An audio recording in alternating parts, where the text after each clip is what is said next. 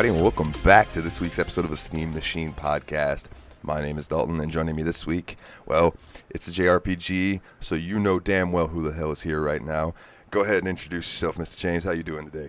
Hey, how's it going, everybody? Good to be back on the show, and always, I think you should just do JRPGs every week. I think that seems what you're going for, right? Oh man, that's what seems like the horizon is going to be.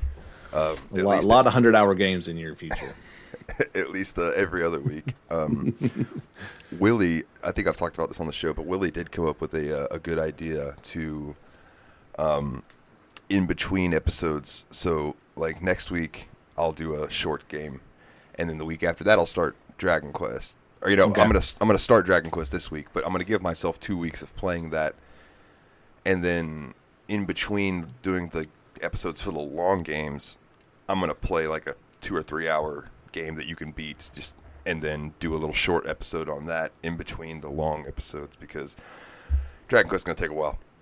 Oh, I don't see any other way you would do it, because your son now, Berseria was a little bit shorter on the JRPG scale, but still, Dragon Quest easy 100 hours. Yeah, and I'm thinking even spaced out, it's probably going to be 3 or 4 episodes.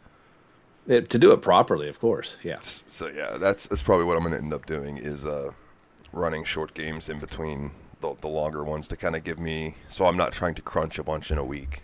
You know what I mean? Oh yeah. Because I feel like, because I've started playing some Final Fantasy 14 again, I did myself a disservice playing Tales of Berseria, and there were at least 2 days that I was like, I should be playing Tales of Berseria, but I'm just going to play Final Fantasy 14 all day because I'm trying to get this damn certain gear for my paladin so he looks cool. But I persevered. I did roll credits on good work. Tales last night. Yeah, we were. It's funny because we've talked plenty of times before, but and just to throw this out there, we did not talk beforehand. I just so happened to start playing this game again as a replay. And then, a couple days later, I think you got the poll results, and it won. So, by the fates, we just ended up playing this game at the same time, and, we're both racing to try to finish it. We tried last week, and we were nowhere near it. We really wanted to finish it, because you haven't played it before, and to talk about it fully, you've got to actually beat the game and roll credits. Yeah, and in fact, last night when I rolled credits, not to get to that moment yet, we'll touch on it in a little bit, but when I did, I was in Discord with my Final Fantasy crew. Shout out Dave, Grimm, Zal, Palsh, and Dave, Grimm, Zal, Palsh, me, and TPH. He's a new addition, so I was trying to think of who's the other new. So shout out those guys. We were all sitting in chat, just talking, and I just went, "Oh shit!" and muted myself and pulled my headphones off because the cutscene got real. So I wanted to really hear it, and then I sat there and I had some tears. I didn't quite cry, I wasn't like no, but I definitely had one or two of the Indian tears stroll down my face, oh man, or Native American tears, whatever you want to call it. It's okay. That's the least offensive thing you're going to say today. Fair. I thought it really wrapped up. I will say this right off the bat. It makes me want to play Zestiria. Does it though?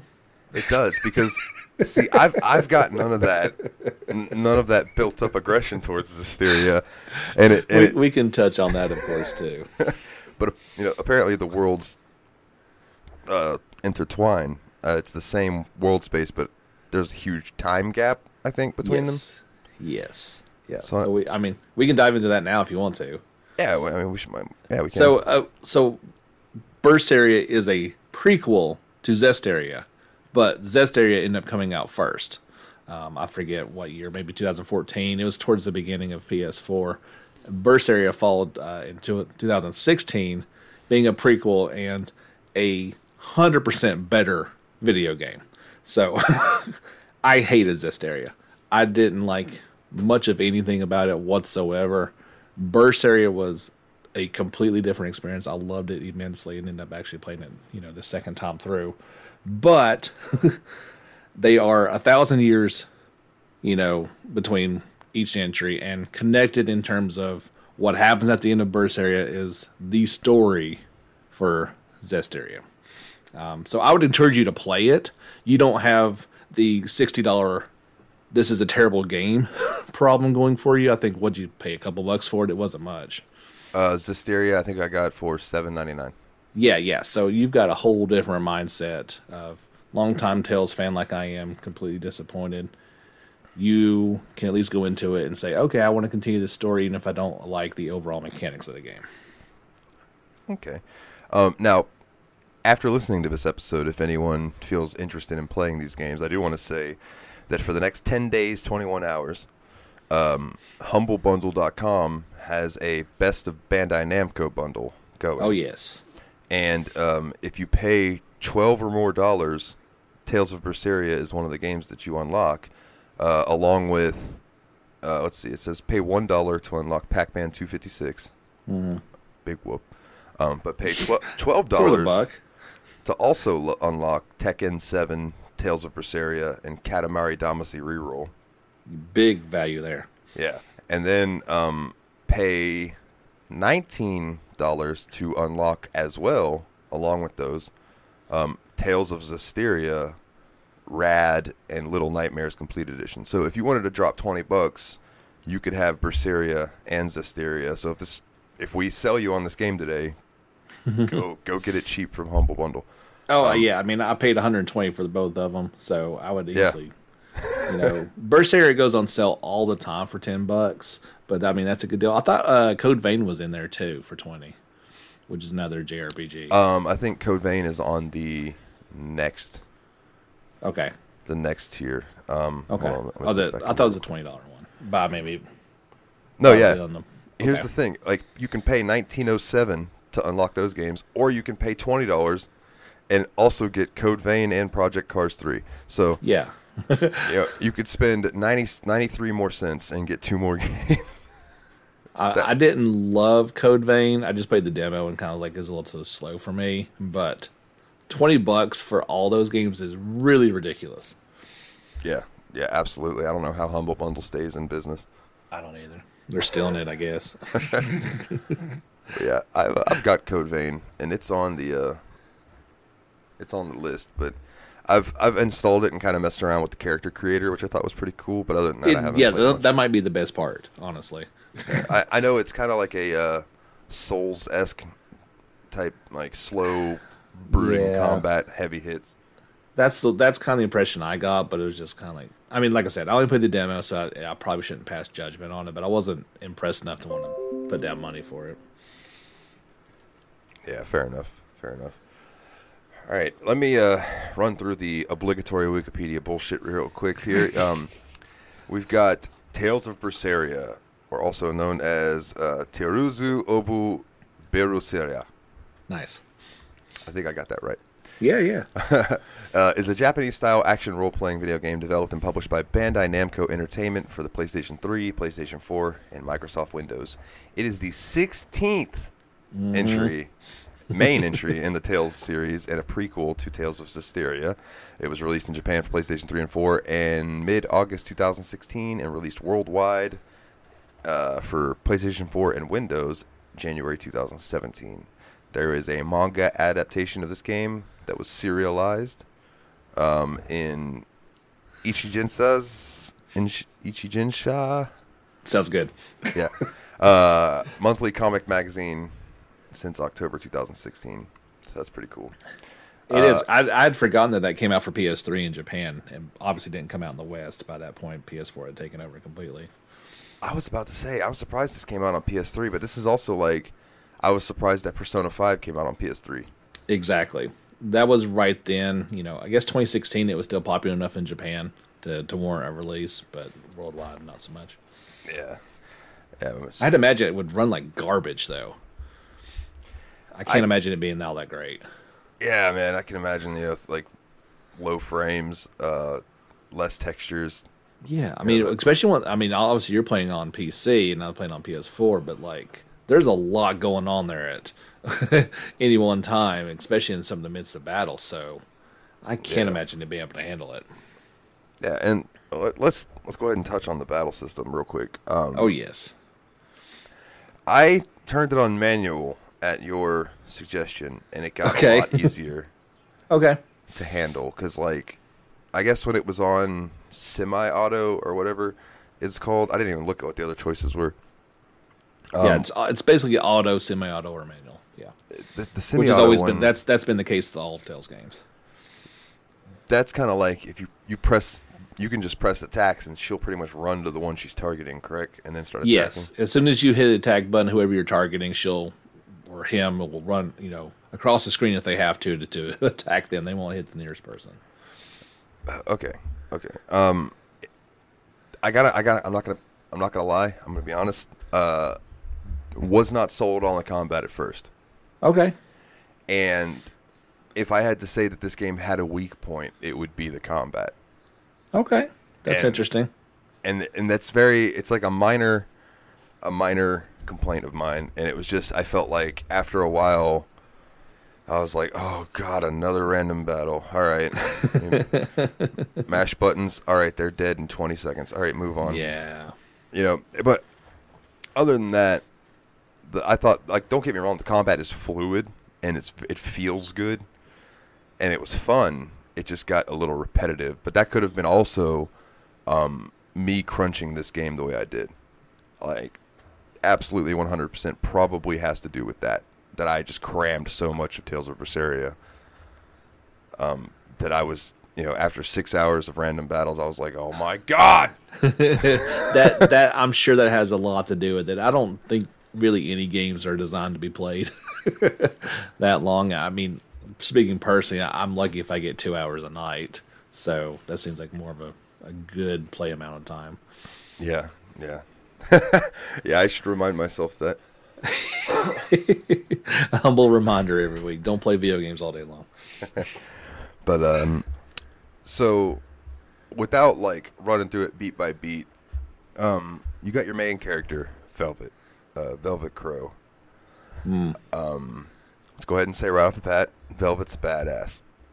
A little bit, yeah. Yeah, like even before all the Lord of Calamity stuff, like she's got a good head on her shoulders, and like when the game starts out, you're just like in this little village, and you kind of gather that your sister died, your little brother's sick, yeah, and your dad, or I assumed it was your dad, you don't really know at the time, was like kind of like away on business, or he was off doing something.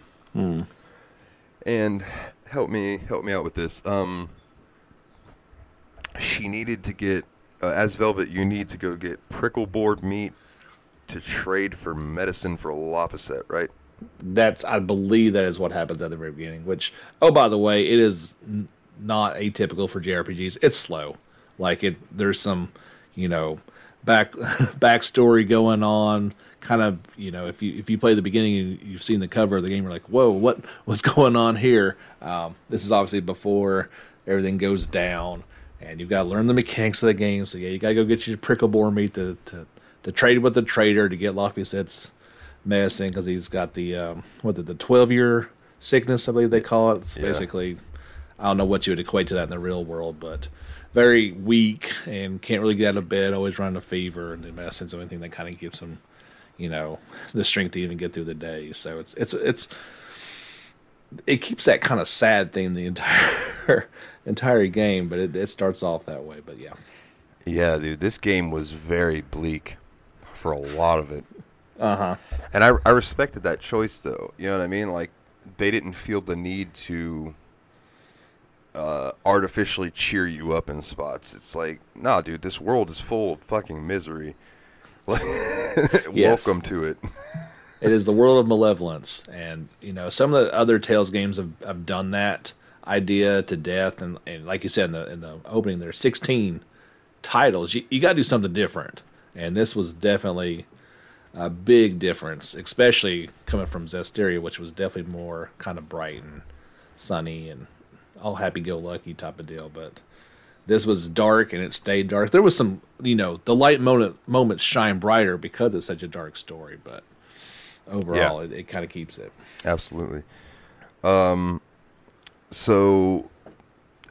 at a certain point during the whole tutorial, beginning teaching you what's going on, the Scarlet Night happens again. Now, the opening cutscene of the game is during the Scarlet Night, and if I remember, you don't get to see Velvet. You're seeing through her eyes, right? Mm-hmm. Yeah, I believe so. And Arthur, who is the guy that you think is the father figure, or whatever you think he is, it might be brought up that he's the brother-in-law during that scene a little bit later, but I don't remember exactly when that was. But the Scarlet Night happens, and demons attack the village, and it kind of goes vague because he gives you guys an apple, and he's like, "Here, be safe."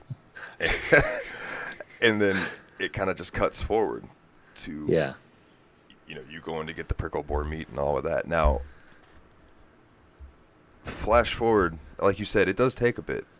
I was surprised at how long you were in this first village area. I guess 2 or 3 hours probably.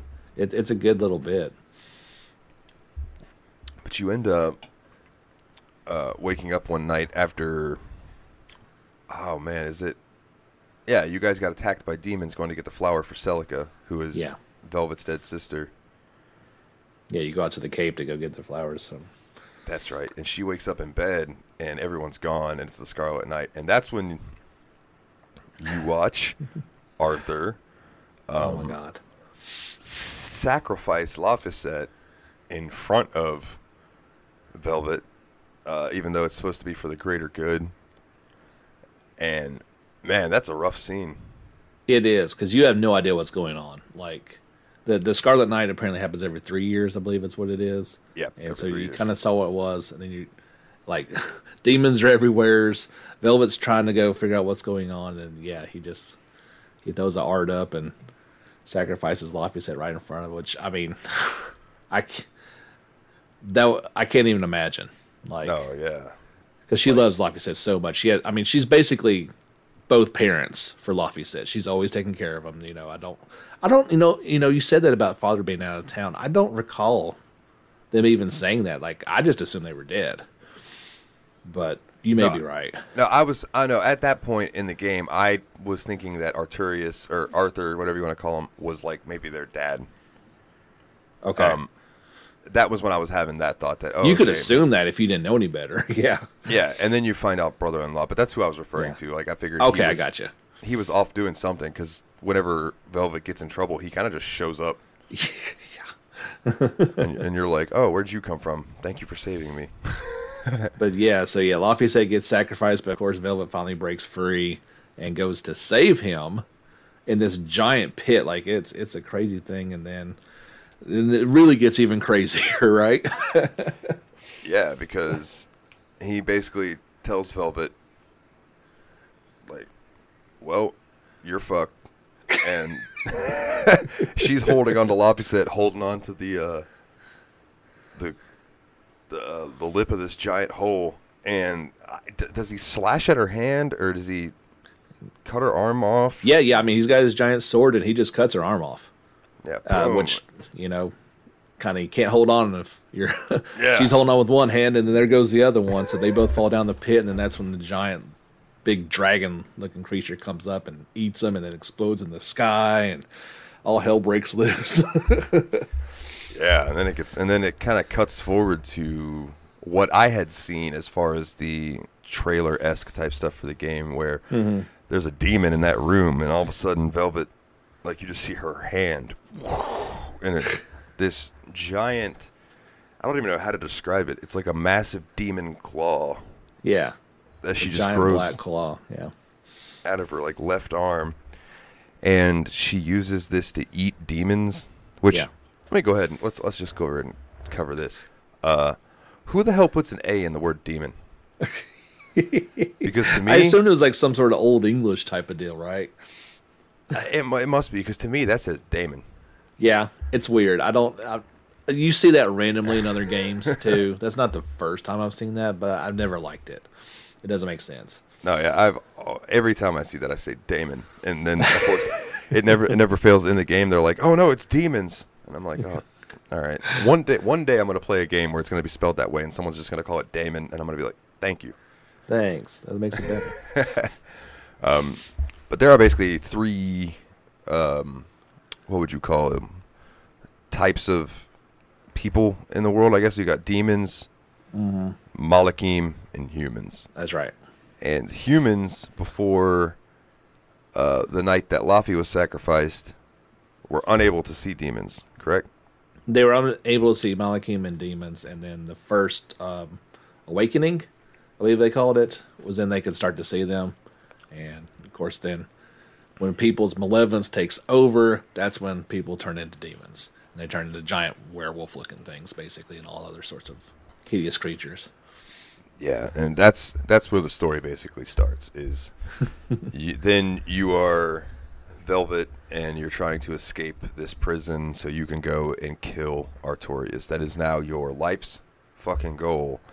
You don't care about anything. You will do anything that you have to. You will fuck over anybody that you have to.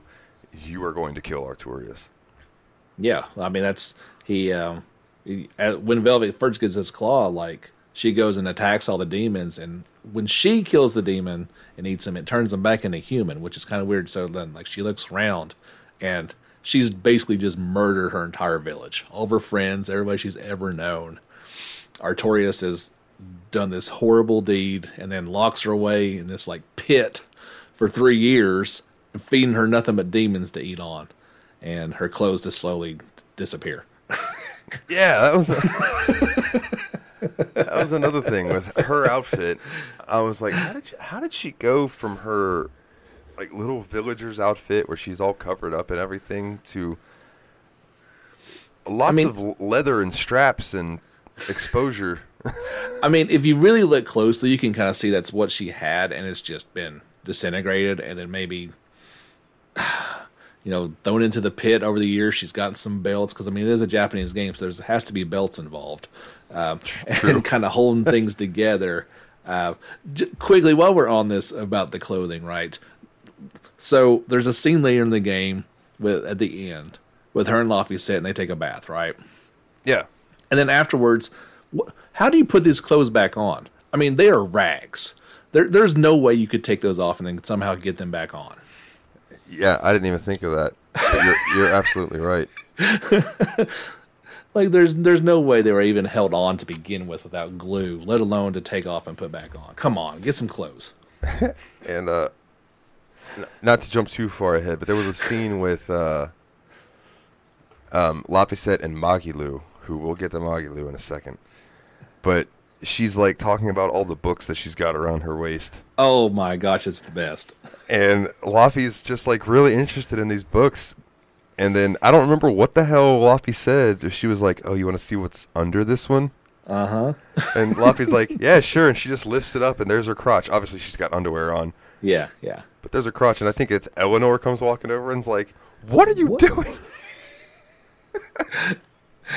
Yeah, we skipped ahead some key information there. We'll back up a little bit because there's now Laphicet, the sacrificed brother, and then there's the reborn Malakin who looks just like Laphicet but who's not. Yeah. And then Velvet calls him Laphicet to further confuse things just completely.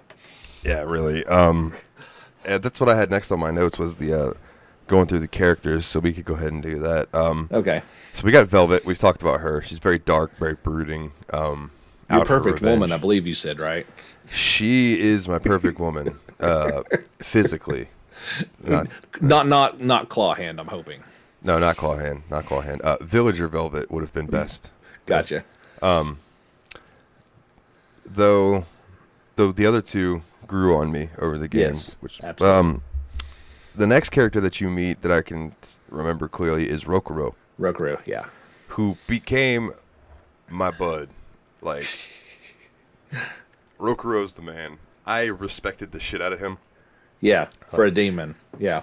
For being a demon, yeah, he was very, lived by his code, and he was going to do what he had to do. He was going to repay his debt to Velvet no matter what, and he wanted to kill his brother. That was his two things. He wants to kill his brother and repay debts. So yeah, you meet Rokuro in the island prison as you're escaping. I guess you want to say Ceres, the reborn Celica. Yeah, which I did comes not to catch free, that. comes to free you. But Rokuro is the first person you meet, and you tell him where his sword is. And apparently, that small act is enough for him to now gang up with you for the next 50 hours and fight God. Yeah, yeah. You're fighting him, and he's just like, somebody mentions a sword, and he's just like, a sword, thank you, and then runs off. I owe you a debt that I shall repay over the next forever. Stormhowl, yeah. Yeah, Stormhowl and what was it? Storm. What was his brother's sword? Stormquell. Yeah. Stormquell. That's right. Yeah. Now, next up, you meet Magilu. Now, for my notes, for Rokuro, I had Rokuro's a badass with a sympathetic. He's a sympathetic character underneath all his brawn, though. Mm-hmm. Absolutely. I wrote Magilu is Magilu. That there is no, you cannot properly explain this character, as she obviously evolves during the story, but her story is so deep and twisted and funny, and I love Magilu. Might be my favorite character in this game. She is hilarious. One of my favorite things that she would do throughout the entire game was that somebody would be having a conversation that you could tell could go wrong, and Magilu would just appear like out of the corner of the screen with this really evil look on her face. And then she would just start talking about something that would bring up a fight, or like say between Aizen and Velvet or something. Yes. But it was always funny to watch her just slide into camera view with that evil look on her face, like she's about to stir some shit. Yes, yeah, that is a good term for her. Just always stirring things up, always bringing up a negative point.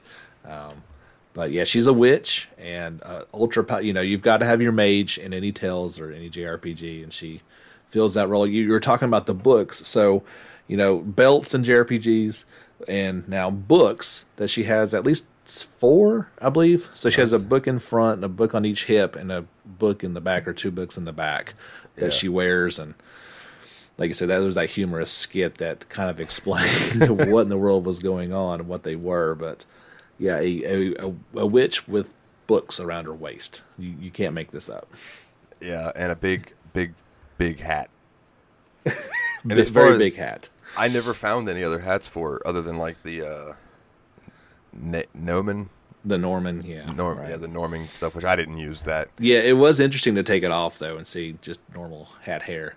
Yeah. But I don't mess with them. Character. I mean, I guess if I'd have paid money for the DLC costumes, I might have tried them out, but I didn't really do much. The only thing I did change Velvet's hair to villager hair, which the regular hair is just too out of control. Yeah, Velvet's hair is basically would drag the ground when she's running around. Huge. It's so long. And then, oh man, my mind just blanked. What was it? I don't know where you're going. As far as the costumes and stuff. Okay. I ended up giving. I didn't wear like any of the costumes, like changing the way they dressed, but I would do like I gave Velvet the plugs like I wear in my ears. Oh, okay, nice. Because I figured it fit her, and like I think I gave them to Rokuro too, because I was like it fits him. Aizen wore an eye patch the whole game for me. You told me that, and I was like, well, duh. He's a pirate. That makes sense. And it's just like, as soon as I equipped it to him, I was like, oh, bro, you look like you should have been wearing one of these. Like, it just so fit his demeanor. What I thought was funny with Rokuro was if you were to put the eye patch on him, it would cover the one eye that's not covered by hair. Okay. So he basically blonde. It looked a little funny, yeah.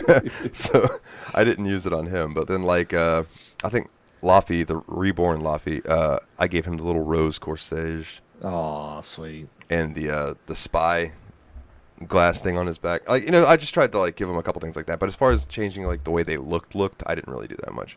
Yeah, I didn't. I guess I did take off his collar.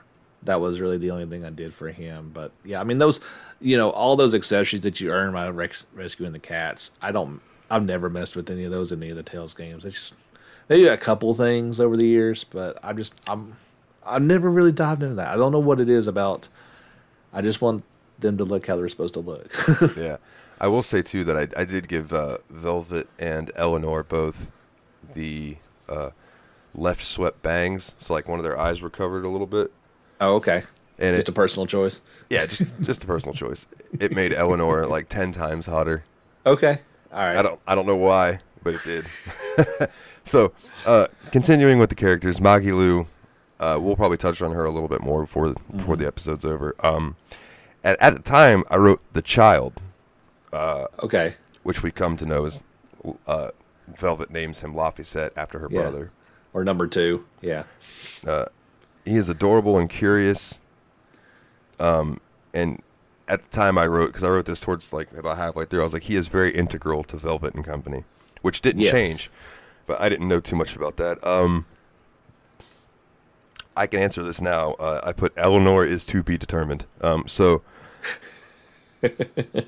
I ended up really liking her character. I did not like her at all at first, and I think you're not supposed to.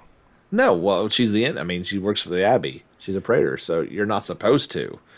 She's obviously, you fight her a couple of times, and the party even makes fun of her that she cries. You know. Yeah.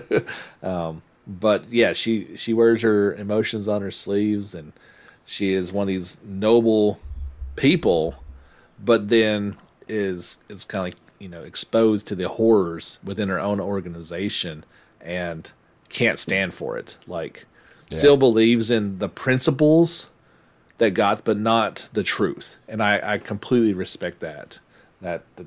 That's who she was. And then she evolves a lot as a character. All of them do, but especially her.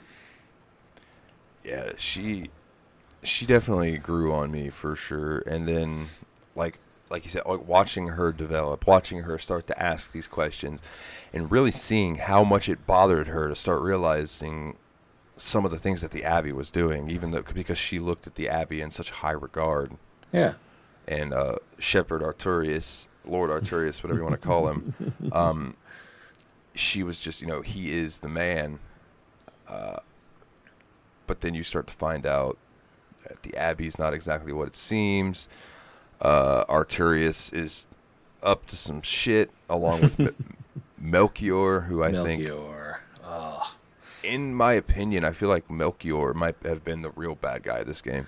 Yeah, I mean, they called him the Shadow of the Abbey, right? And that's always the... He wasn't pulling the strings, but he was definitely manipulating quite a bit. As you learn more about him, that Artorias was definitely the main bad guy, but he was just as important to everything. Yeah. What do I have written? Oh, Eisen. Eisen, yes. Eisen. The Reaper. He is the Reaper. He is 1,000 years old pirate. But he looks about 30. Yeah. He's Malekith, so.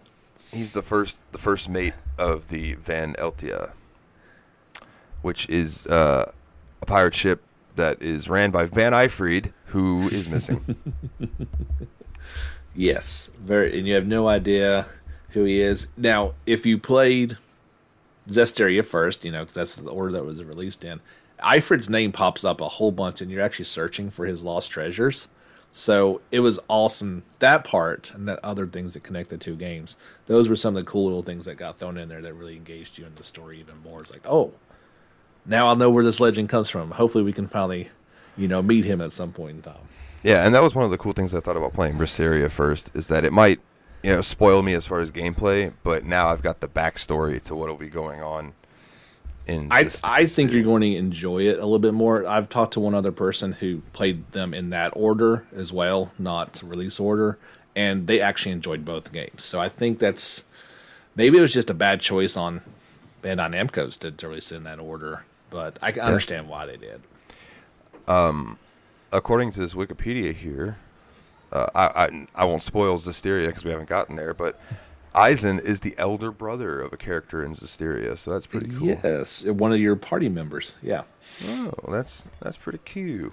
It is you hear him talk about her quite often, and when you see that character, you will see the resemblance. That obviously Malkin did not have actual brothers and sisters, but they were created, I think they said, at the same Earth Pulse Point at the same time. So yeah, it's explained that they came out of the Earth Pulse Point a few days apart. Yeah. And he did not feel the connection to all the other ones that had come out like he did her. So it was kind of like, he became like a sister thing. Go ahead, and speaking of other party members from Zestiria, you do run into another one. Do you? Know? Yeah. A certain short-tempered Malakan that running around with a gun. Oh, really? Yeah. Oh, that guy. God, what was his name? I always want to say Siegfried, but I know that's not right. I just don't think it's right. Zavid, that's it. Yeah, good job. Okay, so okay, that's cool. Yeah. Oh. Okay. So that's something to look forward to. I got to think, because there's a big time gap, but he is a Moloch, isn't he? Doesn't matter. Exactly. Gotcha. Okay. And that leaves the character that probably annoyed me the most at first, but did grow on me slightly. And that's Bienfu. My God, he annoyed the shit out of me at first. He's terrible, but his voice. Oh, Miss Maggie-Lou.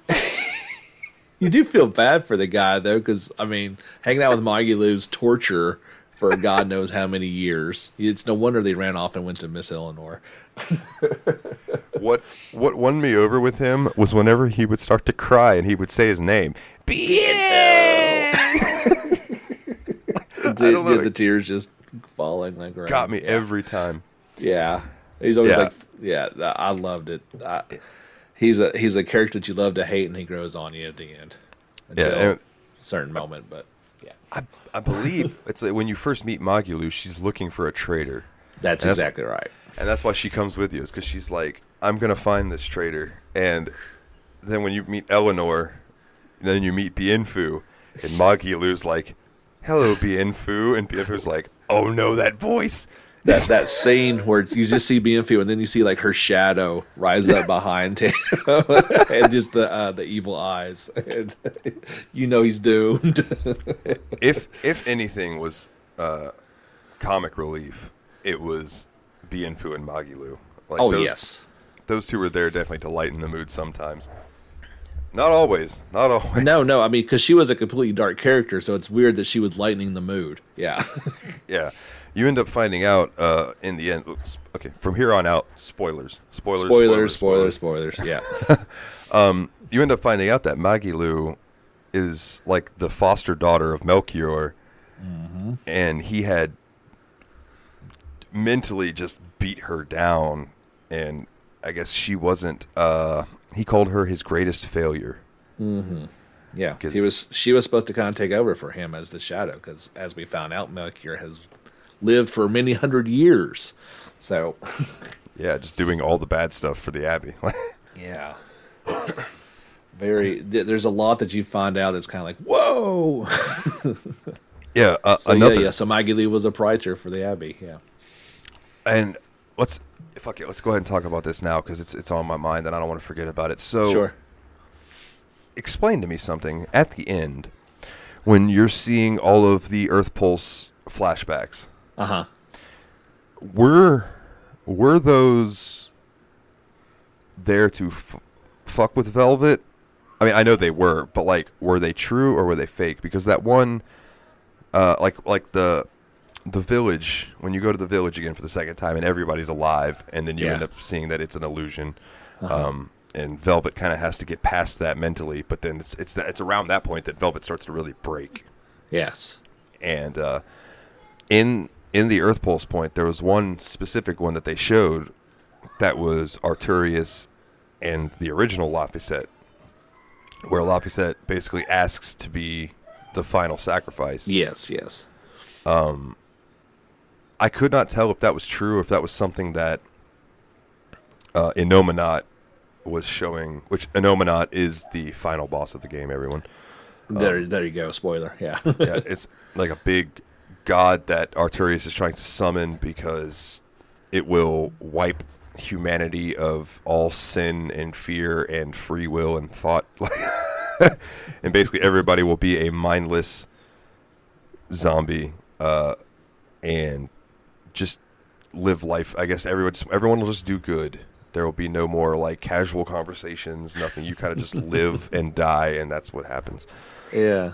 So, I mean, to answer your question, as far as I know, that's exactly what happened. I don't have anything to say that wasn't it, and I can see Lafayette doing that. Like, yeah, he knew he was going to die, so why not try to make his life worth something? And I could kind of see that too, man. But like at the same time, I was like, "Oh fuck, Velvet girl, Jesus." Yeah, I mean, how he did it for her though, because he thought that's what would do it. He had no idea that he was going to be reborn as Inamionat. I don't think. I think he was just trying to sacrifice that. He thought that would really help. Not fully. How could you understand? You know. Yeah. Well, oh, man, I guess I felt bad for Velvet because at that point I was like, oh man, everything she did was for nothing. Almost. Like, God, Yeah. like, what a that whole section of game there at the end was just brutal with story. Yeah, I mean, it's all trying to get despair out of Velvet, in order to awaken, Inamionat. So Yeah. Which Inamionat is one of the 5 Empyreans. Was extremely powerful. I guess would Inamionat be considered a Moloch too? And yeah, I mean, he's an Empyrean, so he's it kind of borders. I always viewed him as the one ruling over all of them. So the other ones kind of just kept the balance going. Okay.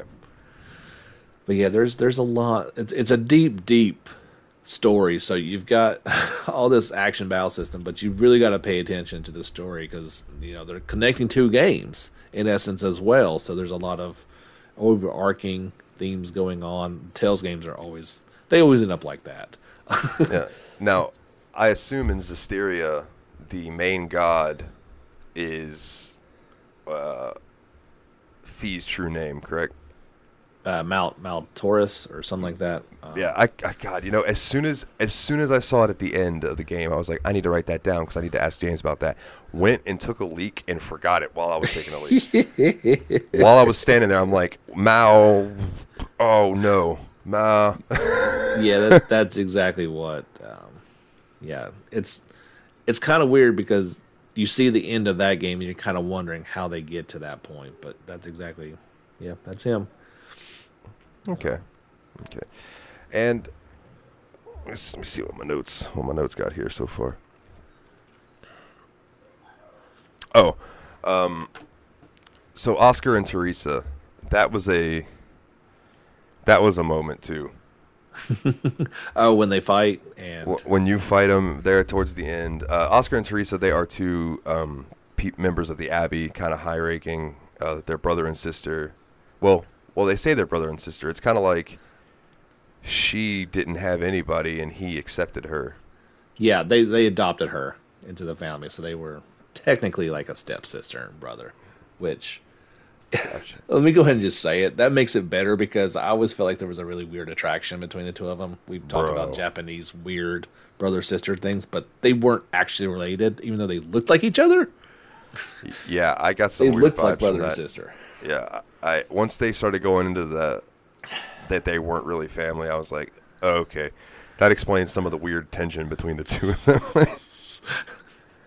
It's kind of like Eisen when he was talking about his sister, because they're not really brother and sister, but I think it was Lafayette was like, I'd like to meet her, and he's like, you lay a hand on her, I'll kill you. And Benwick's like, oh, here we go. Yeah. He's heard that before.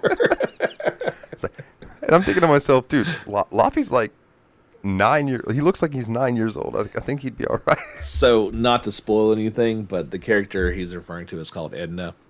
And when you see that, you're actually like, oh, but Edna actually appears the same age. So, like we said, would actually be somebody. Okay.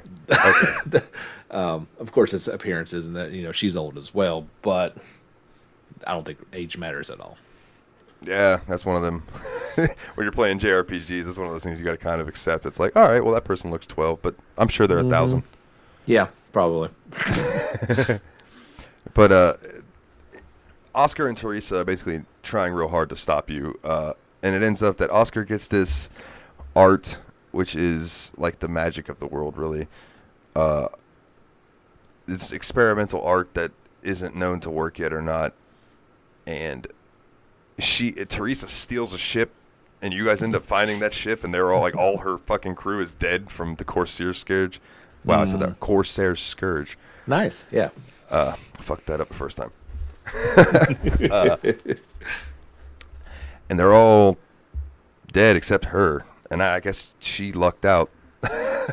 But you end up she made it longer than the other ones. Taking her hostage to use her as a tool against her brother when you go to fight him, because he is guarding the last Therian. I guess we should probably talk about Therians. Yeah. Therians are like, they eat malevolence in the world. So think of malevolence as like sin. That's the way I looked at it. Yes. It was like your sins, and they eat it, and the Abbey has got them captured in specific areas where there is like a strong concentration of malevolence, and you eventually Velvet and crew decides that you need to go capture all of the Therians. Yeah, 8 of them in total.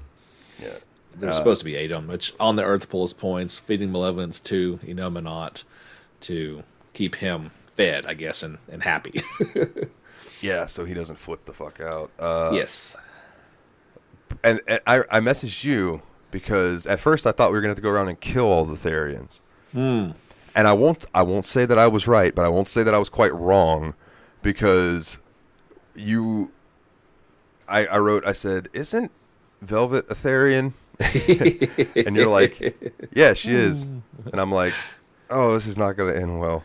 No, you start adding that up pretty quickly, and you're like, oh, we're missing a Therian or 2.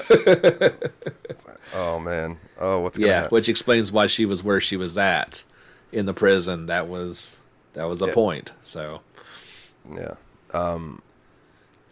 So going back to the battle with Oscar and Teresa, you end up killing Oscar. Like, he goes crazy with his art, and you end up having Armatus, yeah, and that's right. That's what it's called, Armatus. So like Velvet like jumps over him like with this crazy wicked ninja move and just like swipes at his back, and it kills him, and he falls down. And then she has this moment where she looks at Teresa, and Teresa's like, "You killed him," and immediately I was like, "Oh no, oh no!" And Teresa's like, "You killed my brother." You killed my brother. And then Velvet's like, no, I'm sorry. And she starts having flashbacks to when Arturius killed Laffy. Yeah. And I was just like, oh, God, dude, this game is tearing at my heart right now. Yeah, it was odd considering how many, quote-unquote, people, but, all they were demons, how many she's killed to that point, but now regrets instantly doing this to Oscar. It was a weird moment, yeah. Yeah. And then she ends up having to kill Teresa as well, and then they die hand in hand laying there, and just, I mean, granted, like Velvet ate them and they were inside of her then, because Velvet like absorbs Malak when she eats them. Yeah, which turns out to be vital to the rest of the story, but man, that was another heartstring puller. And then the other baddie that I had written down, because we touched on Melchior a little bit. Shigure. Rokuru's elder brother, yes. Rokuru's elder brother and the owner of Stormhow. And yes. He's such a dickhead. He is, but like you kind of I always liked him actually. Oh, I respect him. It's just he's such a Rokuro, you need to go get better. You suck, little brother. Like he's like which is funny because Roker is extremely strong, but like compared to Shigure, he's just nothing like it. Yeah, I had I don't know if you ever watched Naruto at all. No, I haven't.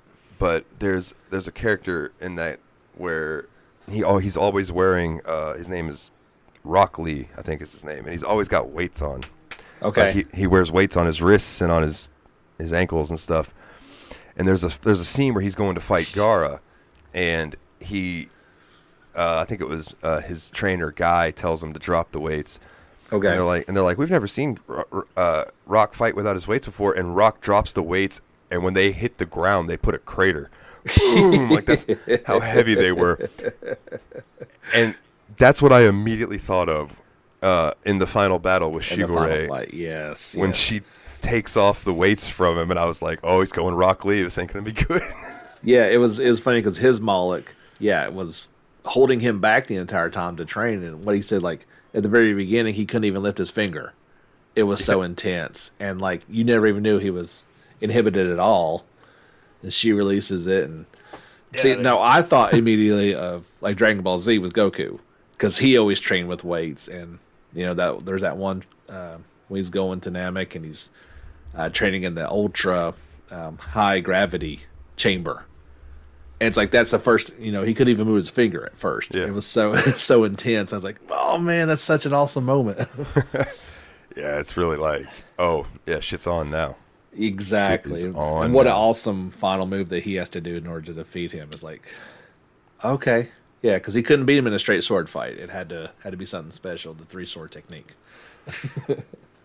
Oh yeah. So basically the story with those two is Shigure has the family heirloom sword, and all the brothers got a fake version.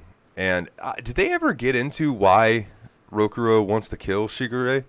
So it's funny because you mentioned his honor, but like as a human, Rokuro was actually very unhonest and deceitful, and it turns out that he just wanted the family title. He wanted to be head of the clan, and that's why he went to murder him. He spread the rumors of Shigure wanting to leave in order to have him go try to assassinate him, but he was unsuccessful, and his rage turned him into a demon. Oh, okay. I don't know how I missed that. I think it was a skit somewheres at the very end. But Shigure admitted that he was going to leave anyway, so he didn't mind. I don't think he wanted his brother necessarily to turn into a demon, but it kind of let him get out. But yeah, he's got the real sword, and it's always Kurigame trying to forge an even better sword than Stormhound. Yeah, which I thought was going to end up forging himself into a sword. Which the best was when you wanted me to take a little off the top, and Rokuro cuts his head off to try to forge a sword that's more powerful, and he walks around without a head the entire time. Yeah. Does this look like the face of a man who would give up? You don't have a face. The rules don't apply when you're a demon. There's all kinds of weird stuff going on. Yeah, that's true. I will say, though, I did enjoy, before the final battle with Shigure, when you guys go into that room, he's just sitting there drinking. Yep. And Rokuro just walks over to him, could have easily just slashed him and killed him right there. Mm-mm. But he takes his sword out, and he sits down, and he hands his brother his sword, and he's like, hey, check this out. And then he has a drink. Like, they're totally calm with one another. I'm assuming that's some sort of ancient samurai type. Japan understand that more. I mean, we understand it as honor and respect, and he even said, like, they're like, this is a perfect place for an ambush, and Rokuro was like, no, he'll be sitting out in the open waiting for us. He would never do that. Yeah. There he is with his fat cat. What was that cat's name? I can't remember now. Oh God, I don't remember either. I don't know his Malik, but it was a cute little kitty. Yeah, the kitty was awesome. Oh no, I almost said turtles, but that's somebody completely different. That's the little merchant guys, yeah. Toidles. Yeah, the little turtle guy, he's like, hey, what's up? My name's Toidles. I got everything that you need right here, okay? And then Velvet basically like the Bronx or something, right? Yeah. And he's like, I gotta jack the prices up because of where we're at, and things like that. And Velvet's like, I have to kill you if you jack the prices up. And he's like, all right, sale. Market price it is. But I always felt bad because he's like, oh, I'm never going to get no more money. And at the beginning, I assumed that I would run into different kinds of the turtles, but it was always the same one. It was always the white turtle. It was always the white. I think there's other ones in the other games So I guess this was just that one for this world. Oh, okay, that would make sense. I'm pretty sure. I may be wrong. But man, overall, I really enjoyed this. I'm trying to think of some story beats that really stuck out to me too. Oh God, Blood Wings. Yeah, Is that yeah, what they were kind of called? mercenary type groups or whatever. Yeah, I was sketched out about them at first. Yeah, they didn't make a whole lot of sense. I was almost worried that they were the ones feeding information to the Abbey. Well, maybe. You don't really know. But then also, like, apparently Bienfu was feeding information to the Abbey, but then The whole time. you ask him what he told them, and he's like, I told them that Velvet would actually probably make a good housewife. And he's just like, stuff like that. And they're like, did you tell them anything, like, remotely that they could use? And he's just like, Bien! So you never really find out what exactly he told her. And then I was curious. I was happy to see that Magilu, like, it wasn't Magilu, because even though she tried to lie and say that it was her because she just wanted to stir some shit there. Yeah, it's like as soon as they find out it's being few, she's like, "Oh no, you've discovered our horrible plan. What will you do with us?" And they're like, yeah, we heard the whole thing. She's like, oh, you guys are no fun. God, Magilu. Okay, here you go. Fuck, marry, kill, because it's perfect. There's 3 of them. So I'll let you say bang. We'll do bang, marry, kill for you. Oh man, okay. Velvet, Magilu, Eleanor. That's terrible. Like, okay, so Velvet post claw hand and everything, you probably just want to bang and get away with, right? And you gotta, you would marry Eleanor because she's the good girl. And yeah, sorry, Magalu. See, I had similar thoughts, except I think that I would marry Eleanor. I would bang Magalu. Okay. And I would kill Velvet only because that demon hand, and she, if you didn't do it good enough, she's gonna fucking devour you like a spider. Like it. Oh, like a praying mantis. Yeah, you're done. But Magilu, I feel like, would keep things interesting. So I don't know, like being able to being married to Magalu would be interesting for sure. Oh yeah, that would. Oh sure. I don't know. She'd probably drive you crazy. Keep you on your toes, but. Oh yeah, absolutely. Yeah, Eleanor is definitely the one you could bring home to mom. She's which I didn't, just speaking on her quickly, like at the very end, it shows her helping out people. On the Wikipedia, it says she turns into the next shepherd, which I don't think they ever actually said that. So I'm not sure where exactly they implied that from. Obviously, she was helping people, but. Yeah, I'm looking here right now, and it says, she becomes the new shepherd, one of the few humans to maintain the ability to see Malachim. Yeah, so, I mean, so that is an important part, as you would learn in Zestiria, that's one thing that sets the shepherds apart, is they can still see them. Which, I don't know if you noticed in the last scene that when Benwick looked up at the mast of the ship, he could not actually see Eisen anymore. Oh, bro, made me tear up. That was another point that made me tear up. I was like, oh, Eisen's all alone now, but not really, because he'll always have his, oh, man. He's got his Reaper's coin, I guess. So, oh, dude, and I wanted that coin to be heads so bad when he flipped it the last time, but it was satisfying that it landed on tails again. No, it never will.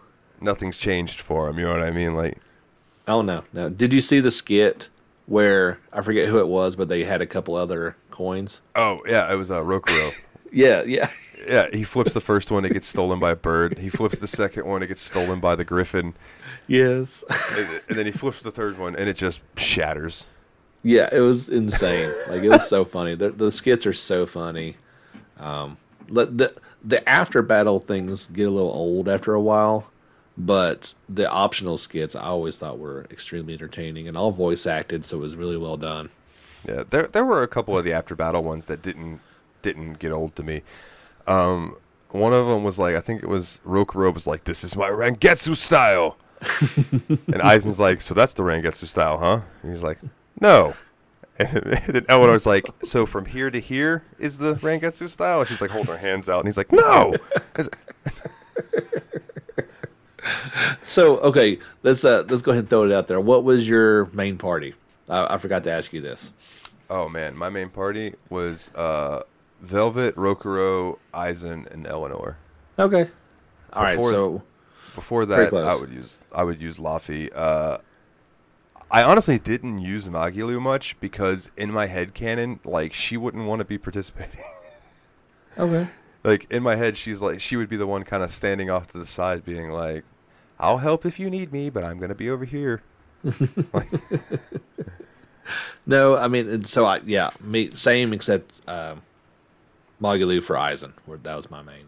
But it's really good because with a party of 6 and be able to change them in so easily in and out of battle, you needed to, especially in the tougher fights. You'd be using all 6. Yeah, absolutely, because you need to like switch over to somebody who has their full soul bars. Yeah, to kind of do, and that's the thing about the other thing about the combat it took some getting used to me because it's like a beat 'em up style combat with turn based elements to it. So it's like you've got souls, quote unquote, and you can build up. I think was it 5 of them. You can get total. I think 6. It might be was 6. Some of the equipment you could get a little bit higher. But you use those to either use your like claw attack with Velvet or your mystic arts, which I don't know if it's because I just mainly used Velvet and not a lot of the other characters. There was an achievement on Steam for seeing all of the mystic arts and hidden arts. Right. And I did not get that achievement. So no, neither did I. So don't feel too bad. I in fact, I don't think I saw anything other than the one over and over and over. So, like, there's each one has 2 different ones. And obviously the second one's a little bit harder to get. It takes 4 instead of 3. And I tried. Like, I actually made it to where they couldn't do their level 3 one. I turned it off. But, like, I still didn't get all of them. And I see now, I mained with Eleanor once I got her. I thought she was extremely fun to play. I know you stuck with Velvet, which I did the first playthrough. And, yeah, it kind of, especially like Magulu's, like, she used it all the time. It was extremely effective. I don't know if you even saw it with the the one where she extends the card super high into the sky and it just slams it on him. Yeah, which is great because she hits everybody. Like most of the Mystic Arts, it seems like it only hits one enemy, but hers would hit everybody on the field. Yeah, which came in handy for those dangerous encounters or risky encounters. Yeah. Risky encounters, yes. So I did one the other. So I didn't even know it was a thing. Like I accidentally got into a risky encounter and ended up getting the Lindblom random monster boss thing at the end. Did that happen? I guess that didn't happen to you. No, I don't. I need to look it up exactly because it happened last night, just randomly, and you get a trophy for it. But I think you just have to enter in a risky battle and meet some certain parameters, and then as soon as you clear all the enemies, like it froze up, and I was like, oh no. Oh, like yeah. I haven't saved in a while. I'm going to go back, but like then all of a sudden this big beast shows up and you got to fight him. I'm like, whoa, what's going on? That's the dire enemies. Yeah, okay. Because it's like I did have that happen. It wasn't necessarily the same beast, but I'd be in a fight and I'd clear it out and we'd kind of just be standing around and I'm like, all right, game's taking a minute to load. and then it would be like dire battle and I'm like, oh, okay. All right, here's this thing with, a ton of HP that you got to go and wail on. You didn't get a trophy for that one? No, I did. Just not the specific. Okay. I think there's a couple different ones of those that can show really? up. See, I don't recall that. Obviously, I got a new trophy, so I don't recall that happening in my first playthrough. It completely threw me off, but it was pretty cool. Did you do any of the hunts? I did most of them just kind of as I went across them. I think I missed the one kind of jewel-looking one at the very end that you can't even damage. I don't know what was going on with him. Did you fight that guy? He looks like a big crystal. Is that the one where when you hit him, it would do damage to you? Yes, it was all reflected. If you looked at his stats, it was 9999 for physical and magic damage or defense. Yeah, so. I think I ended up beating him, but I don't remember. I ended up blowing through all of my items. Okay. I ran away. I was like, screw this. But I do think I ended up beating him. I can't remember how, though. And I do want to say that it was my party members that killed him, not me. Yeah. Like, I was just basically tanking him. I would wail on him and then heal, and then wail on him and then heal. Okay. I think Magilu and... I think I had in Magilu and Laffy at that point for some reason, and I think they handled it from afar. That's cool. I did, like I said, I think it all but like 3 that I could find. I think there were 3 or 4 that I didn't get because I didn't feel like backtracking. Now, here, speaking of backtracking, one of my notes. All the backtracking. Titania drove me fucking nuts. Going down to the pit every time. Oh, my God. Having to go to the other side, and then they're like, all right, well, now you need to go do this, and it's on the other side of Titania. So you run back to the other side, and then they're like, okay, well, now you need to talk to this person, and then you have to run all the way back to the thing down there so Laffy can use his compass. And it was annoying. Then you got the Geo board, which I thought was ridiculous. It makes it, I mean, it's a little bit quicker, so I like that part. Yeah, it's a little bit quicker. Marginally. Not a ton, but it is a little quicker. But it got to the point where, like, at first I'm like, well, this is dumb. And then it was like, I'd get to a new area and be like, fuck, why can't I ride my dumb board? Oh, yeah. You got to find the thing to enable it, of course, which is halfway through the level. Yeah. That is one of the major gripes about this game is the backtracking. And it's well deserved. And I felt like an idiot. So I had a whole stack of the Denof bottles. Okay. Enof, whatever they were called. The fast travel ones. Yeah, I could not figure out how to use them. Like, I would go into the menu, and I'm like, all right, so these are just here. I don't know what the hell, right? Dude, on the way, like, after... It was after the...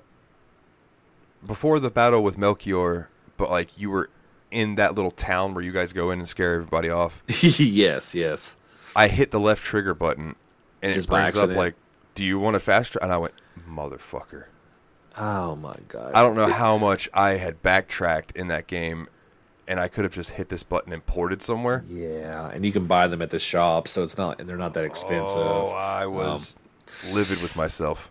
Yeah, like, I did the same thing because I forgot that, and I probably went through half the game before I started using them. And, there's some some warp points, but they're really random, and they're not that great. You still definitely need that, especially if you don't need to level up running back through. Oh, yeah, the warp points, man. I almost didn't use those much because I was like, I don't know where the other warp point is. I don't know what this means. I don't know where this is taking me. Yeah, it's like, all right, the west side. This map has changed directions 4 times since I've been running around, so I don't really know which direction's west anymore.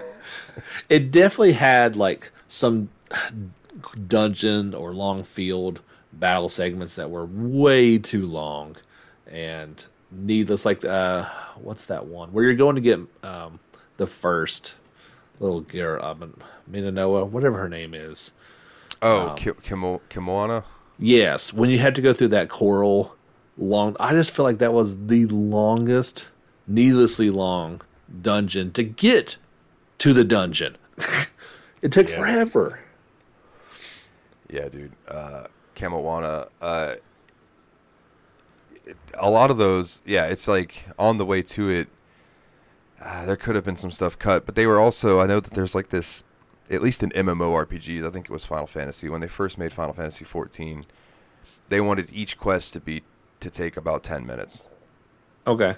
And they would try to do filler type things to make the quests last a little longer, to make it seem like you were having to do a decent amount of stuff to do the quest, you know what I mean? And I think they've kind of backed off on that a little bit, but I always try to keep that in mind where I'm like, all right, so they're just padding this out to extend it some. But But that's what I kind of felt like. I was running in a big circle and finally ended up where I was wanting to go to. Yeah, I do not disagree at all, though, that there's a lot of spots that could have been shortened and it wouldn't have affected the game at all. No, because, I mean, especially about that point, if you did proper leveling up, you didn't really need to. You'd be fine. You didn't need to grind.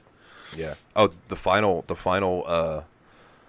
dungeon running around trying to find a Nominat, I think I fought 3 things. I ran as much as I could. 'Cause like I said, I was exhausted anyway. and I was fine. I knew I didn't need to level, and Yeah. that's one of the more frustrating last dungeons in video games. I did not like it at all. Oh my, dude! I even said I was talking to the guys. I was like, I'm so lost right now. I didn't use a guide. I was proud of. I did figure it out on my own. Good job, but man. Yeah, me either. God, Which is so random. I mean, you open up a portal and you don't know where it even is, let alone where it's going to take you to, and then you got to backtrack to get to it and run around all these enemies that are kind of strong and very annoying. Like they could wipe you out pretty easily if you didn't weren't on it. And I didn't need to. I wanted to be done with the game. Yeah. At that point, I was like, I'm ready to see the end of this. I don't need another 100 random battles, you know. No, I was good. So, did you catch your play clock? What you ended up going to beat it?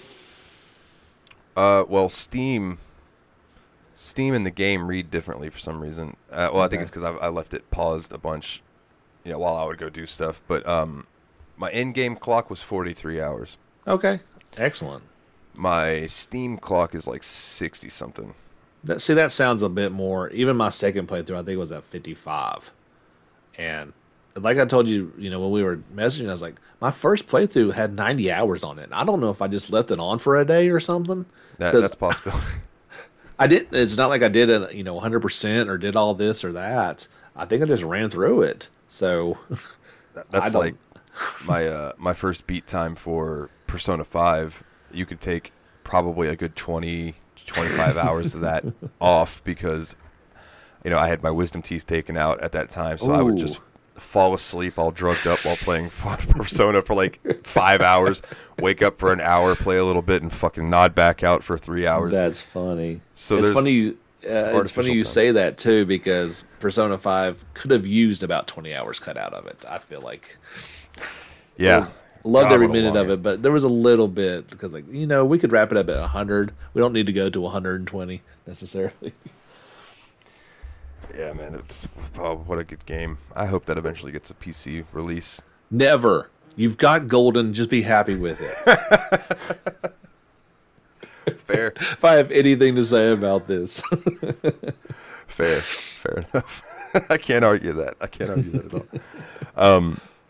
So, basically, final notes. I didn't want to spoil everything about the game because I feel like, some people... We've done a pretty good job of it, so I'll stop. Yeah. Okay. Yeah. Fair point. It ends up turning out that Inominat, this big baddie that you are trying to go after the entire game, ends up being the reincarnation of Laphicet, or is Laphicet. It is him. I mean, reincarnation is not really appropriate, I don't feel like. It's so then whenever that art happened, I guess he didn't die, then he just became... He just got pierced to the heart with some big, giant, sword thingies, and then fell into an Inominat and got eaten. So he should have died.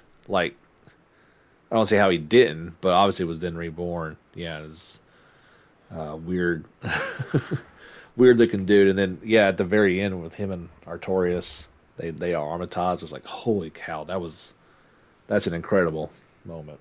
Yeah, that was a cool scene, man. When they formed together as one.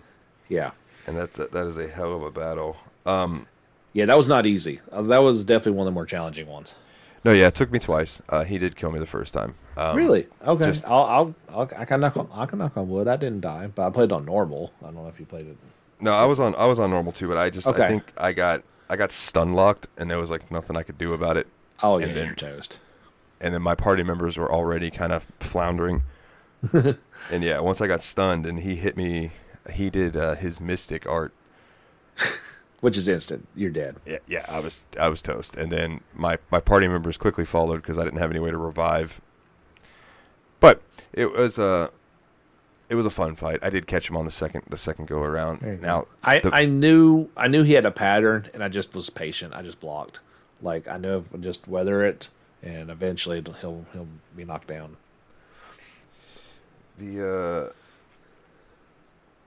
So at this point in the game, you've gathered all the Therians, you've fed the Empyreans the souls that they need to revive to weaken an Omenot, which was a cool ass scene. Like, the anime cutscenes are the hallmarks of the Tales experience. They're so cool. Yeah, so good, dude. I was like, wow. It made me want to go head over to Funimation and see if there's a Tales of Berseria like anime, because I would totally watch it.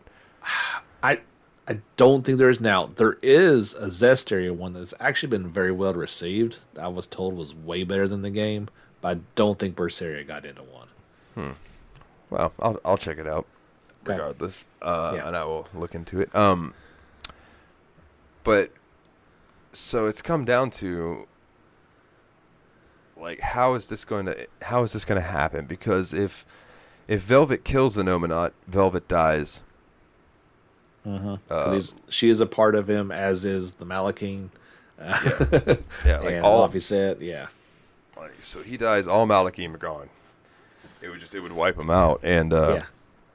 that was something that they were willing to deal with the consequence of, and Velvet ends up. Well, first of all, before even that, like Velvet almost gets eaten by an Omenot. Like she just gave the fuck up. Yeah. And it Yeah. took Laphicet being like, "Quit your bitching! Like, stop Oh, now- whining." Yeah.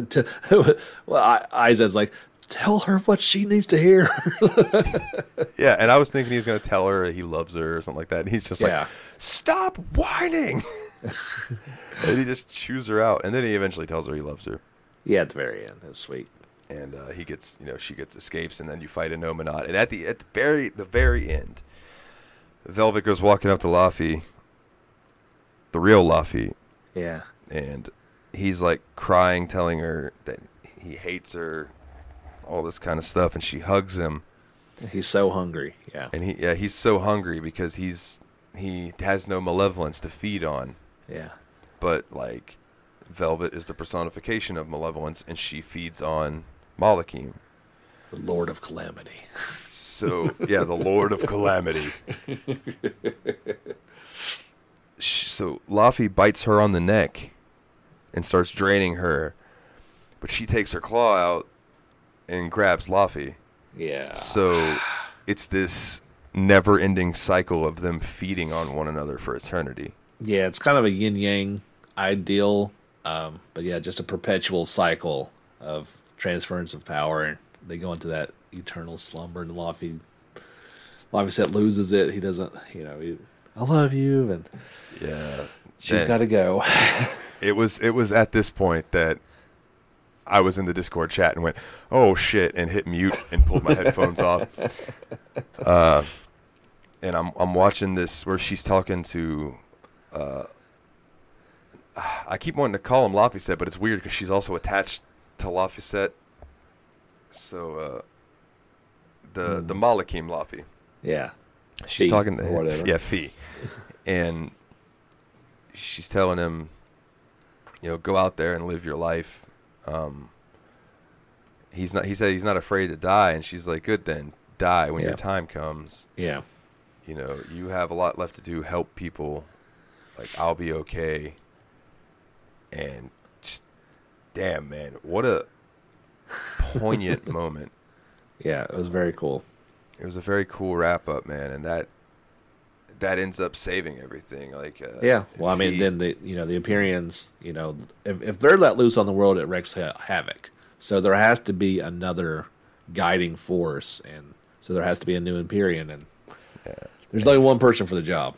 Fee steps up and says that he will do it, and they ask him why he wants to do it, and he basically goes on this Miss America spiel. It wasn't the best ever, but But I mean, yeah, I understand. Like, coming from a little kid, though, like, I'm like, all right, I can get why he would be so gung ho about life. You're saying this is the world peace answer? Yeah. Yeah, basically, he wanted everybody to be all right, and he wanted to give everybody who had been turned into a demon a second chance at life, and all of that. And the Empyreans find what he says to be noble, so they make him the fifth Empyrean, and then everybody, like, this big light happens, everybody gets ported away, and then there's this giant fucking dragon in the sky, and I was like, that's awesome. Yeah, on the Empyrean throne. So yeah, just keep that in mind. That's that's it's coming. Yeah, or that's Fee. Well, I Who, say that. Even going on the deeper dive of all of it was, the first Scarlet Knight when Celica is sacrificed. She was pregnant with Arthur's child. Yeah. They were both reborn as Ceres the Mulligan and as number 2 at the time. So, in essence, Laphicet the Mulligan was Velvet's nephew, unborn. So, there's and Arthur's child, which I don't know if he ever actually realized or knew that. No, I don't. He didn't act like it if he did. No, yeah, totally not. But that was another story beat that I was like, oh man, because I didn't remember. I remembered Velvet kind of hinting at Ceres being Celica. Oh, she knew it right away. Yeah, I see. And I didn't catch that. I don't know if I was just looking at my phone at the beginning of the game, so that reveal was like, oh damn, to me. Yeah. Yeah. Well, what did when you first started the game? You're like, yeah, I've got Velvet, and how did you describe Ceres? Oh, was it half naked ninja lady? Oh, It's something with big boobs or something. I was like, oh, Ceres, yes. I gotta go look now. She definitely got an upgrade in her Malikan form, as opposed to human. She's a little more homely. Oh yeah, absolutely. But it was definitely tragic. You cannot feel sorry for Arthur, but at the same time, like he changed that night, like he said, like his wife and unborn child were sacrificed. Now, there's kind of the idea and thread that he knew what was going to happen, and it was intentional. At the same time, but I don't know. I don't want to think that thought because that's just too terrible. Oh, yeah, I agree.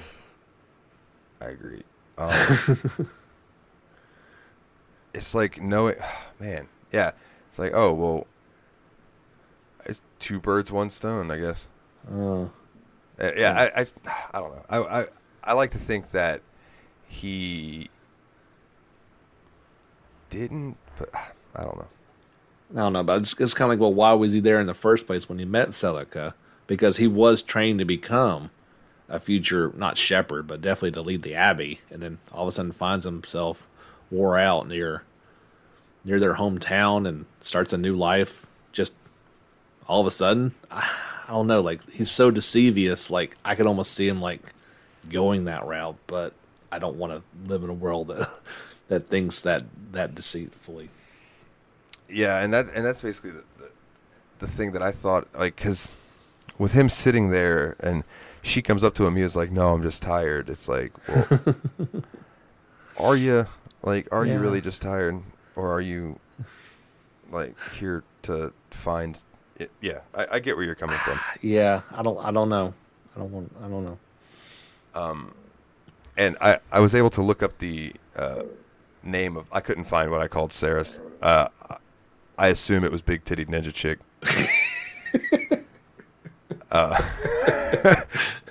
Because that just seems like something that I would say. But is she going to be a DLC in the upcoming Neptunia crossover ninja fighting game? Oh man, I'd play as her. I know, I would too. Totally, for sure. Laphie's dragon name is Maltellus. That's it. Okay, so we were close. I could not remember. It means the like wielder of the silver flame, I believe. Yeah, that was his gift to the world. And he looks awesome, but it was absolutely hilarious to me they didn't change his voice. Nope, he's still same one. It sounds older, maybe a tiny bit, but yeah, he's got a little dragon in there, but it's just like, do I scare you now? Yeah, exactly. Like, oh no, not now that you talked. No, I'm fine now. Thanks. That's like when you see like a really jacked up guy and he's like, Hey, how you doing? Oh, all right. Thanks. Okay. Thanks, Roids. No kidding. But it ended on a good note, and I did not expect it to because of how bleak the game was. I was like, surely, and it honestly it didn't end great for Velvet, but No, her but sacrifice. Like I said, she dug her grave. Yeah, she knew what she was getting into from the very beginning. Yeah. And to see her end it the way that she did was just really cool to me. It was. It's almost like her atonement for everything that she had done is that she is now going to do this for eternity. Yeah. Well, I mean, she got her revenge, and she got her brother back in a way. So. Yeah, and what better than to hold Laffy for eternity? Yeah. The brother that she thought she would never hold again. Of course, exactly. Yeah. So. Fucking A, man. What a story. Like, It really is. Like, I don't think people go into Tales games kind of expecting that. I mean, there's been some experiences, certainly. Like, I've enjoyed them, and that's why I put Berseria in high regard in terms of one of my favorite Tales experience. And you've heard me harp on the podcast a million times. When it goes on sale, why have you not bought this game? Go get it. Yeah, for sure. For sure. If I were going to give it a ranking, I would give it 8.5 out of 10 Bienfus. That's exactly the number I had in my mind. Yeah, it's a solid 8.5 for sure. Like, had some points that it could have been improved, but like otherwise, very, very good. Yeah, no, I mean the backtracking, the as flashy as the battle is, it can get repetitive. That's the graphics I thought were very good. I don't know what it looked like on PC, if it ran any better, looked any better, but I thought it was perfectly fine on PS4. Oh yeah, I honestly, playing it on PC, it might have looked a little crisper, but like other than that, I didn't see where PC would have benefited a ton for this kind of game. You know? Yeah. I mean that's kind of the way the Tales games. They're never going to be mind-blowingly beautiful games. That's not what they're going for. Well, I think that what they do though, they succeed well at. Yeah. Yeah, absolutely. for sure. So before we get into plugs and stuff, I got a couple random things to bring up. Okay, sure. First is, we've talked about this a little bit, the Edge of Eternity. Yes. They did reply to me when I put in my... Look and at they told me that my problems stemmed from my Steam installation, so to check the file integrity. Oh, so they blamed you. Yeah, pretty much. So I did that. Oh, and, when it changed the language. Yeah, when I logged in and everything was like okay. Wingdings and Sanskrit. Yeah. So that was hilarious. I haven't loaded it up since then, but I did do that. Okay. To see if it'll fix it. So next time we talk, I can let you know about that. I meant to do that last night, but I was so into Tales that I forgot. I thought you were referencing the obvious flaws with the game, that they had they said it was an installation error. No, there's some things that need some addressing on that game. Yeah, I agree. There was another like 3 gigabyte update for it a couple days ago. Okay. So I need to log in and see if they fixed the characters at all, because it just really throws me off how skinny their arms are. I think they might have, because I posted that on the channel the other day. They did an 8-minute walkthrough, which still had a few things in it, but it definitely looks like it's their current build and maybe their best effort. Cool. Yeah, I'll definitely have to look into that. And the other things that I have, we can talk about this if you want. If not, it's all good. But you are moving to JRPG Island at some point, sir. So that's the plan. Plans change, but oh yeah, I know that. And knock on wood. No, that is our ultimate goal. And in reality, whether it happens this summer, which we got a kid in school, so we don't want to mess up the school year. Yeah. That is, whether it's this year or next year or whenever, that is the plan. There's a lot of things that got to happen, but we are excited. Yeah, that's always been the joke, was we were going to, move on down to JRPG Island and like have some sort of convention down there where a bunch of nerds go out and look at the sun for a minute and then go back inside quickly. Like, it hurts.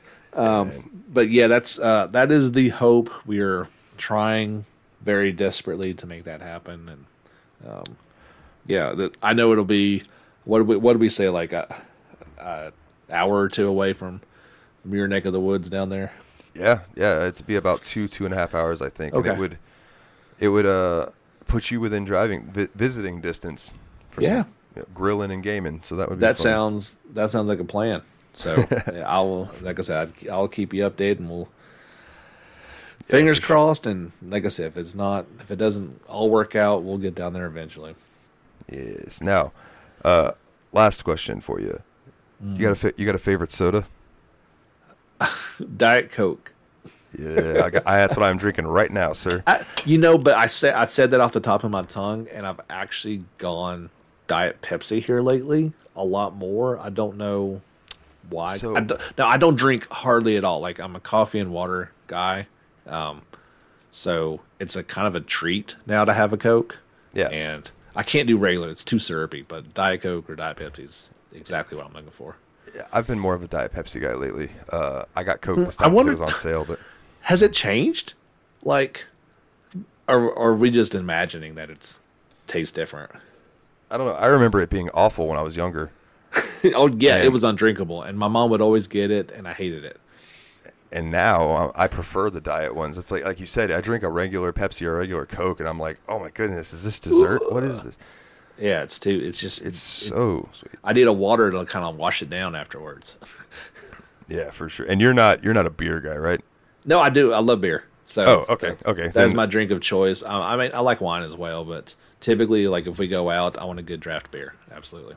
Okay. Now, are you a light beer, a dark beer? It doesn't matter. Tasty. Like, I'll drink a Yingling or a PBR as much as anything else. Okay. Stella Artois is my go-to if I can find it and get a fancy beer. But Stella. Exactly. They look at me very oddly when I order it that way, but that is. I usually swing towards the darker beers, but I don't mind any of those. I do like Budweiser, not like Bud Light.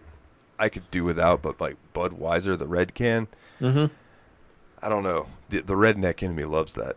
I don't know. It just gives me a headache even thinking about straight Budweiser. Oh yeah. The next day, if you have too many of them, it's not always great. I'm at the age where if I know I'm going to drink, I just go ahead and pop a couple headache medicine beforehand because it's coming. Yeah. Like, yeah, for sure. And I had a friend of mine too that taught me this trick that she used to do. Whenever she would take a shot, she would chase it with water. Yeah, that's a very good strategy for life. Yeah. Yeah, and she was like, anytime I take a shot, I chase it with water. That way I'm keeping myself hydrated and I'm not drinking sugary stuff. And it's so weird to think about drinking dehydrates you, but yeah. Yeah.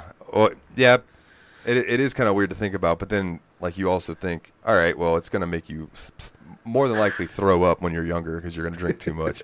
So you're going to be losing liquid that way. You're going to be peeing all night. Yes. Multiple times, yeah. Because your bladder is like, no, get this out of me right now. Like, well, liver has done its job. Now get it out. I don't want this to sit in here any longer. Yeah, I was just curious because I was talking with some people the other day about sodas, and I've always really liked Diet Dr. Pepper and like Diet Pepsi and stuff. Cream soda is probably my favorite soda, though.